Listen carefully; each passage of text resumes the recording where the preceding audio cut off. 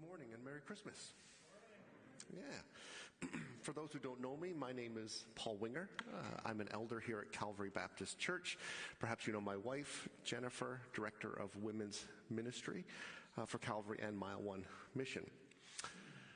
You might be interested to know that Jennifer and I first started attending Calvary Baptist Church.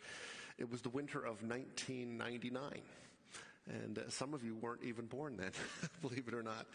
The church was only in its sixth year, having started just a few years earlier in 1993, and was worshiping at that time at 415 Kenmount Road. I thought I was a Christian, but thank you, Pastor Randy Stanton and the elders, although we called them deacons back then, through good teaching and preaching, and small group ministry, and discipleship, I surrendered, and I gave my life to Jesus. And I hardly know where the last 25 years have gone. In April, I turned 52. And over the past 25 years, this church has been an instrument of God's grace in my life. I love this church. You are my brothers and sisters in Christ. And I pray that God will grant me another 25 years, and maybe even more on top of that. One of the things I've become acutely aware of as I've been getting a little bit older is that these bodies, my body, wasn't made to last forever. Like all of you, I am decaying. More aches and pains, it seems, every week. And like a lot of people, I've noticed that my eyesight has been deteriorating. Started in my late 40s. I started needing reading glasses to see a little bit better. And that's not really surprising. A lot of people in their 40s need reading glasses. And I spoke to my optometrist about it, and he said, Paul, there's only 3 things you can count on in life. That's not true, by the way. Death, taxes, and reading glasses. It's a nice little rhyme. I thought it was cute. He's wrong. There's more than 3 things you can count on in life. You wouldn't be here if you thought so. But more than just reading glasses to help me see properly, I've discovered I need more light to see properly. That wasn't something I expected. I seem to be struggling turning on the flashlight on my phone more and more just to see, even to get a can of soup out of the cupboard or plug in a USB drive. I'm turning on the flashlight to help me see. Of course, letting the internet help diagnose this condition, I type into Google, why do I need more light as, and it'll finish the sentence, as I get older? Yes, that's exactly what I need. I need more light as I get older. It's common. It's the condition. And, of course, I don't know how to pronounce it because the internet doesn't tell you how to pronounce things, but I'm assuming it's called presbyopia. And it's normal as you age. The tiny muscles that control and help you dilate your pupils, well, they weaken. Pupils get smaller. They're less responsive to light. And well, I guess my pupils are getting smaller, so feel free to call me a beady-eyed old man. But all this has me thinking more and more about light. Many of you might remember your high school science class or your physics class where we learned that light is actually a wave. Light is, or at least visible light, is part of the much broader range of electromagnetic radiation. And our eyes are made, we have spectral sensitivity, we can actually see in a very narrow band of visible light in the wavelengths of 400 to 700 nanometers. We can't see below 400 nanometers, that would be UV rays and X-rays and gamma rays. And we can't really see above 700 nanometers, that would be ultraviolet, or that would be infrared, microwave, and radio wave. As interesting as it would be to see that. So we live our whole life in this narrow range of 400 to 700 nanometers. That's the way God made us. It is visible light. It is the Roy G. Biv of life. Red, orange, yellow, blue, green, violet. That's the order of the rainbow, always has been and always will be. But Genesis 1 tells us that God actually created light. And it was good. And it separated light from darkness. And most of the light that you and I enjoy today, where does it come from? Well, most of it actually comes from the sun. And this little planet that we call home, it orbits the Earth once every 365 days. And in April, I'll have orbited the sun 52 times. 52 winters, springs, falls, and summers. The sun, of course, is a star, and it creates light. And that light, in the form of photons, these little massless particles, that travel at the speed of light. By the way, the speed of light is about 300,000 kilometers per second. It's stupid fast. Nothing travels faster than the speed of light. And we can turn the equation around. If we know the speed of light and we know our distance from the sun, well, we can calculate how much time it takes for light to actually get from the sun to Earth.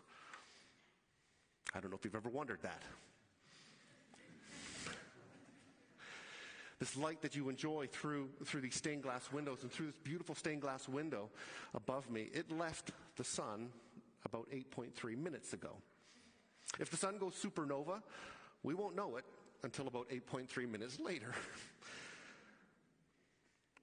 If you look at the night sky and you enjoy and you like looking at stars, the closest star to us, other than our own sun, is called Alpha Centauri. The light from that star, it left 4.3 years ago. That's how far away it is. The brightest star in the night sky, called Sirius, like Sirius FM radio, it left about 9 years ago. But as interesting as all that is, not all light that you and I enjoy does come from the sun or from the stars. In fact, humans have learned how to make light over thousands of years. Our forefathers survived using torches and candles and oil lamps. The first light bulb wasn't actually invented until 1809. That's only about 200 years ago, folks. And it should blow our mind that we can produce light, even all of you here today, simply by looking at your phone and asking it, torch on. Light is a beautiful thing. It cleanses and it purifies and it provides hope. We have the Advent wreath here, and this is the Advent season when you'll start to see a lot of candles around. So this is the start of the Advent season. This is Christmas after all, and you may get the chance this Christmas season to talk to somebody about the birth of Jesus. The birth of Jesus. But as we roll out this Advent season, Pastor Steve already told you about the word rejoice. We're going to rejoice as brothers and sisters in Christ. This sermon, we will rejoice with the prophets. And in the subsequent Sundays, as we lead toward Christmas, we will rejoice with Mary. We will rejoice with the angels. We will rejoice with the shepherds. On Christmas Eve, we'll rejoice with those who are already rejoicing in heaven. And on New Year's Eve day morning, we will rejoice that we have good news, that we have the gospel to share to a lost world. So I get the pleasure of kicking off this Advent sermon series. And as I said, this is a time of year, Pastor Steve said, this is a time of year we get to think about the birth of Jesus.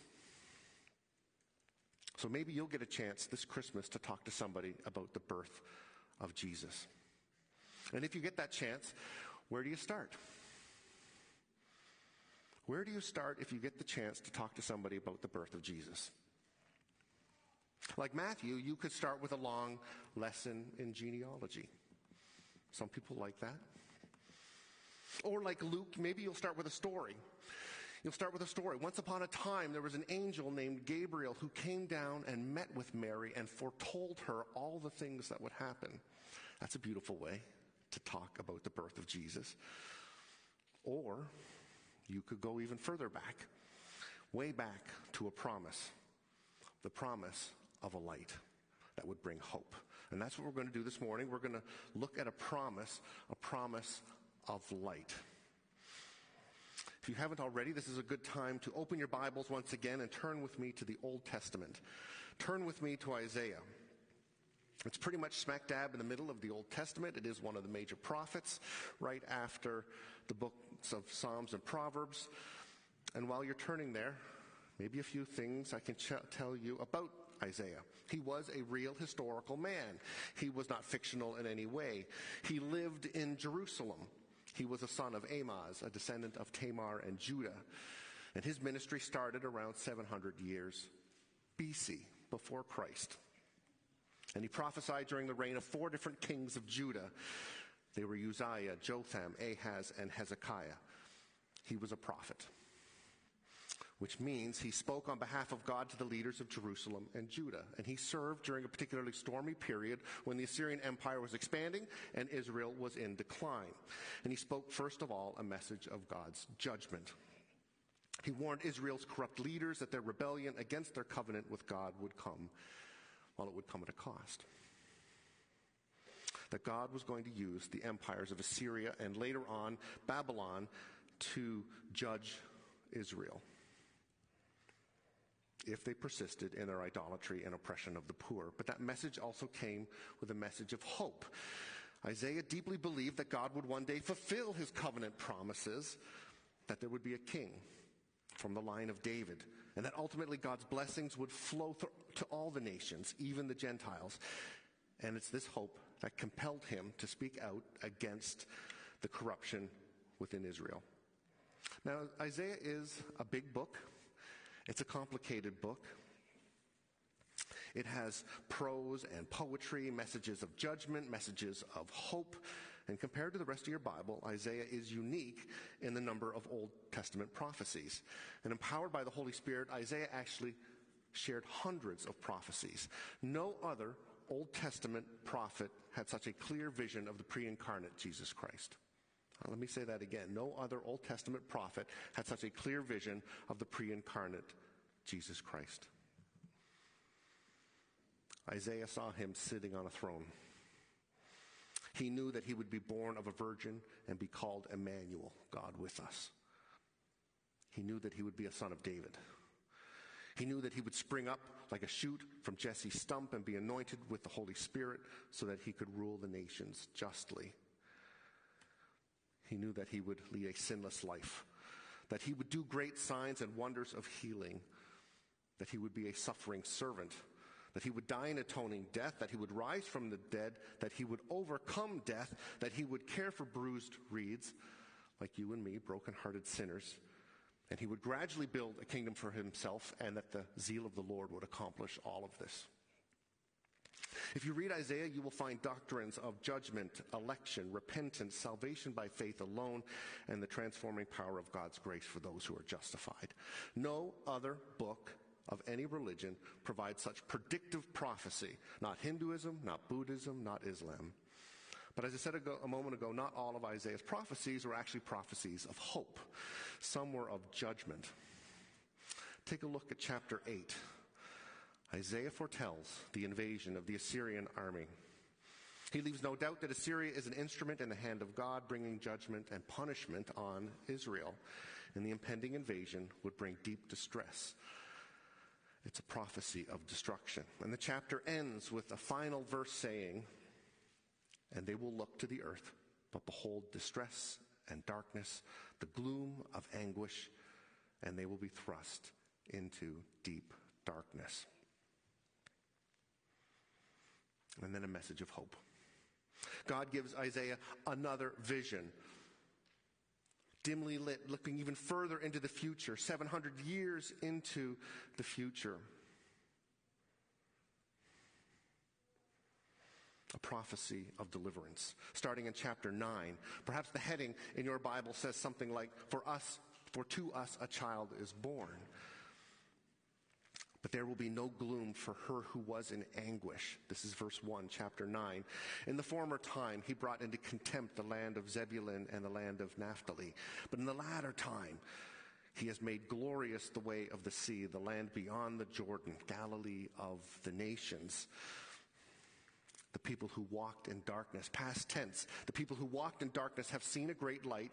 Those who dwelt in the land of deep darkness, on them a light has shone. Make no mistake, this is a messianic prophecy. Jesus was not plan B. He was always the plan. Let's look closer. Verse 1 of Isaiah chapter 9. Isaiah says, one day there will be no gloom for those who were in anguish.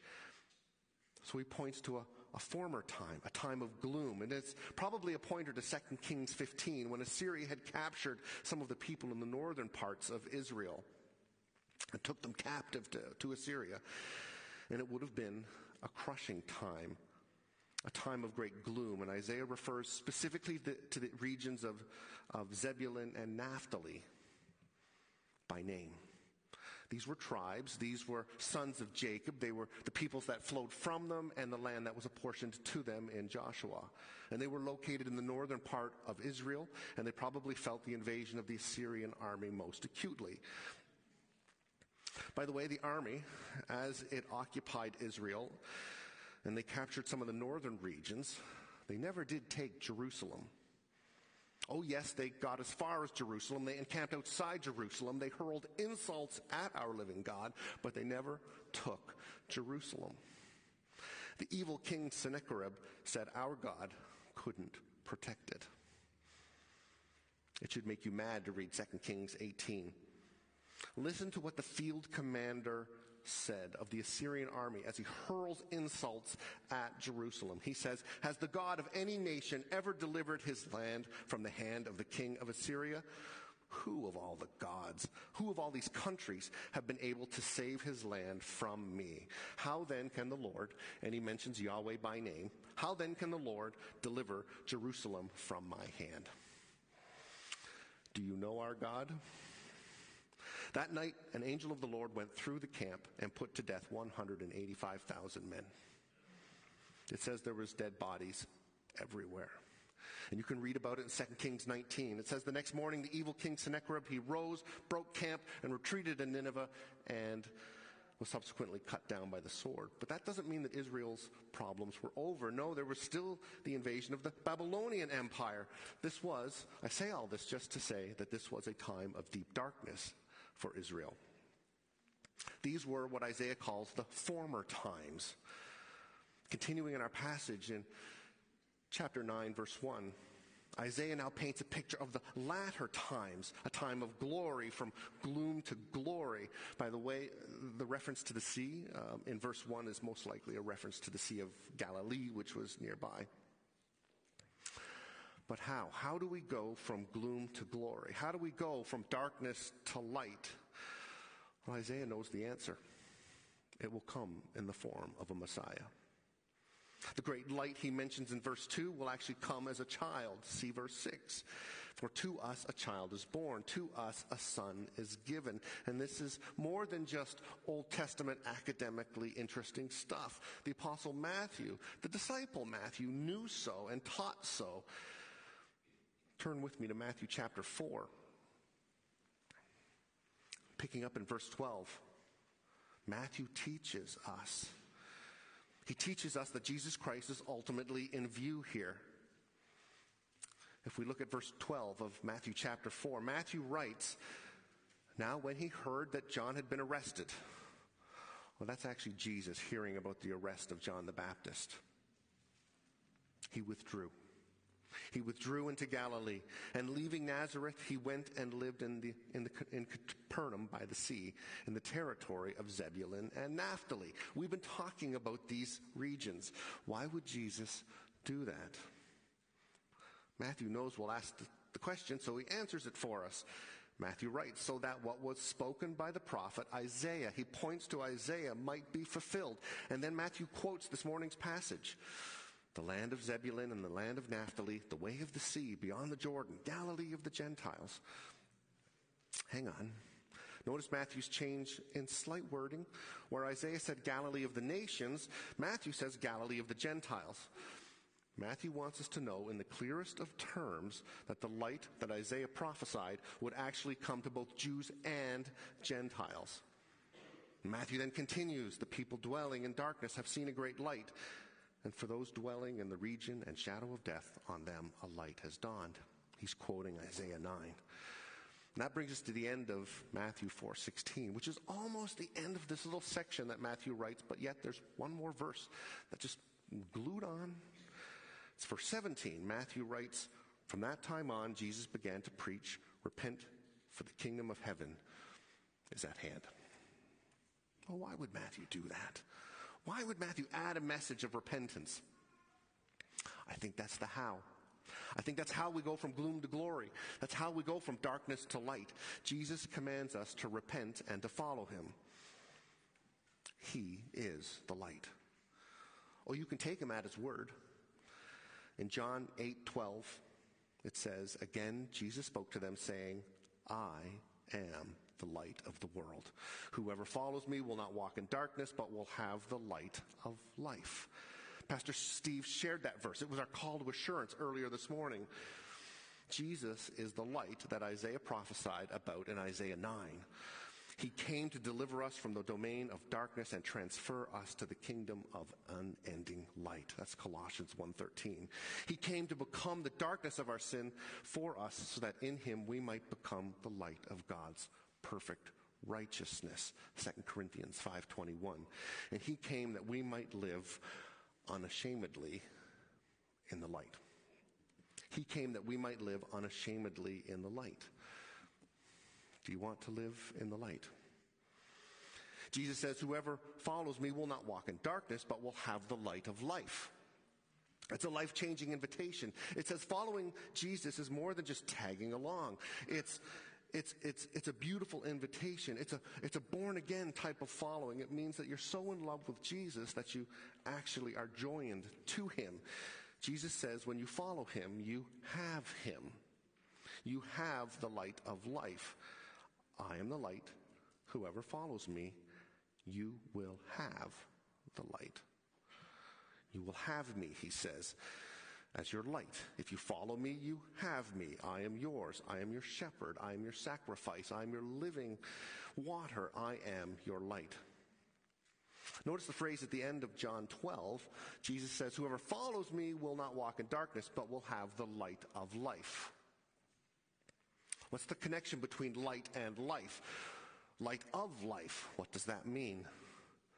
John 1:4 gives us the answer. In him was life, and the life was the light of men. It's the life that gives the light.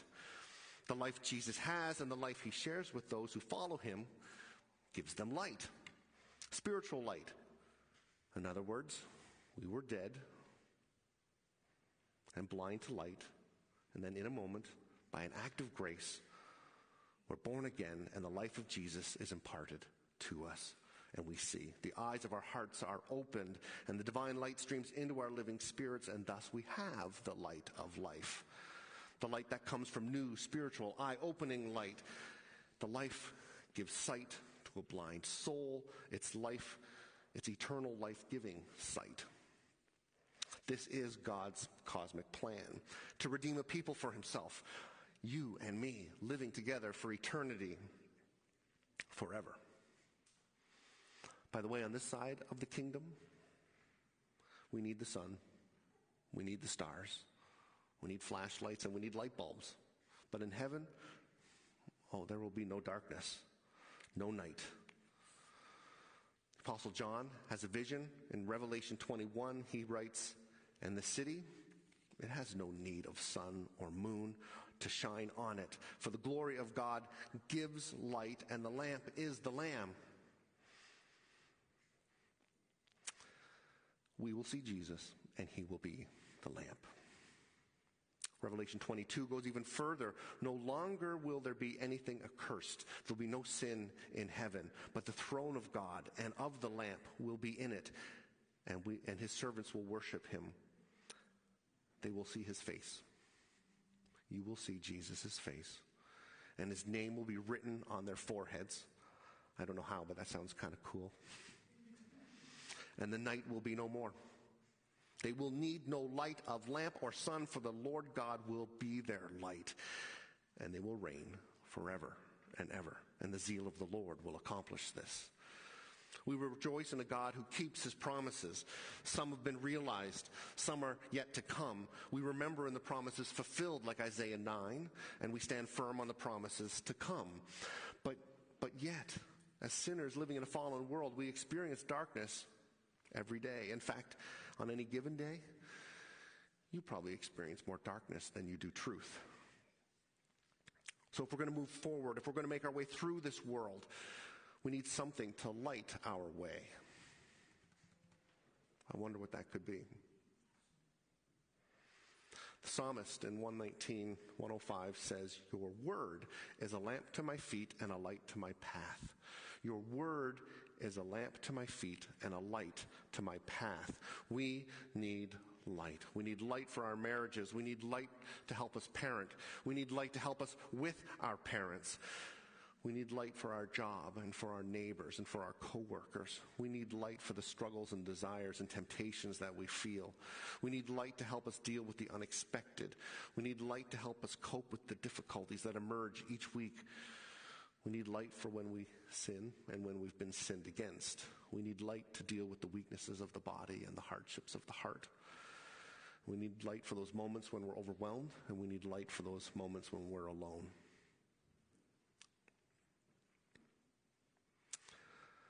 But 119, 105 can be difficult to understand. Your word is a lamp to my feet and a light to my path. What does that mean? There was a well-known preacher, you know the name, Charles Spurgeon. He actually painted a word picture which is really helpful for how do I take that verse in Psalm 119 and apply it to my daily life. He paints a beautiful picture. I want to share it with you. It's a little long, but I think you'll enjoy it. It's kind of written as if it were in the 1800s, but I think you'll enjoy it. Listen to what Charles Spurgeon wrote about Psalm 119, verse 105. He says, "Thy word is a lamp unto my feet. Oh, we are walkers through the city of this world, and we are often called to go out into darkness. Let us never venture there without the light-giving word, lest we slip with our feet. Each man and woman should use the word of God personally, practically, and habitually, so that they may see their way and see what lies in it. When darkness settles down all around me, the word of the Lord, like a flaming torch, reveals my way." Having no street lamps. It was the 1800s. Having no street lamps, each person must carry a lantern with them that they might not fall into an open sewer or stumble over heaps of horse dung which defile the road. They had horses and carriages back then. This is a true word picture, he says. And he goes on. He says, "We would not know the way or how to walk in it if Scripture, like a blazing torch, did not reveal it. One of the most practical benefits of the Holy Word is its guidance in the acts of daily life," he says. "It was not sent to astound us with its brilliance, but to guide us by its instruction. It is true the head needs illumination, but even more the feet need direction, else both head and feet fall in a ditch. Happy is the man who personally appropriates God's word and practically uses it as his comfort and counselor, a lamp to his own feet." Yes, the word provides light. God is light. Jesus is the promised light, and you and I have that light in us to share with a lost world. This Christmas, I invite you to rejoice in a God who keeps his promises. Some of those promises have been revealed. Some have yet to be revealed. We remember the promises fulfilled, such as Isaiah 9, so that we might stand firm on the promises to come. And I encourage you to be salt and light this Christmas season. Use the free time you have this season to start a new habit. Read your Bible every day. Just a little bit. Maybe a psalm, maybe a proverb, and if you don't desire it, that's okay. We've all been there. What do? You ask God to give you the desire. He can do that. He's big enough. Because here's my warning. If you're not reading your Bible every day, well, then I'm afraid Satan is winning. That's exactly what he wants. He wants you lukewarm. He wants you coasting. Satan doesn't want you walking in the light. He doesn't want the word to illuminate your path. He's more than happy to let your feet rush into sin, or as Charles Spurgeon says, fall into an open sewer. Fight with me this Christmas. Fight with the elders. Fight with each other. Fight with your family members to take back the spiritual discipline of reading your Bible every day. Don't wait and make it a New Year's resolution. Why wait? You've got free time this Christmas. Use the free time to start a new habit. Let us shine like stars, boasting in the incomprehensible gift of knowing Jesus Christ. Let us pray. Heavenly Father, we praise you that you are a God who keeps his promises and will keep his promises, that you're in the business of changing people, redeeming people for yourself, and that you have a cosmic plan that we will join you face to face, Jesus, in heaven. For those who put their trust in you, we will see you face to face, and your name will be on our foreheads, and we won't need the sun, we won't need the moon, we won't need stars, we won't need flashlights or light bulbs, because the lamp, Lord Jesus, you will be the lamp. And so, Lord, we look forward to that day when you will come again. Bless us now. Amen.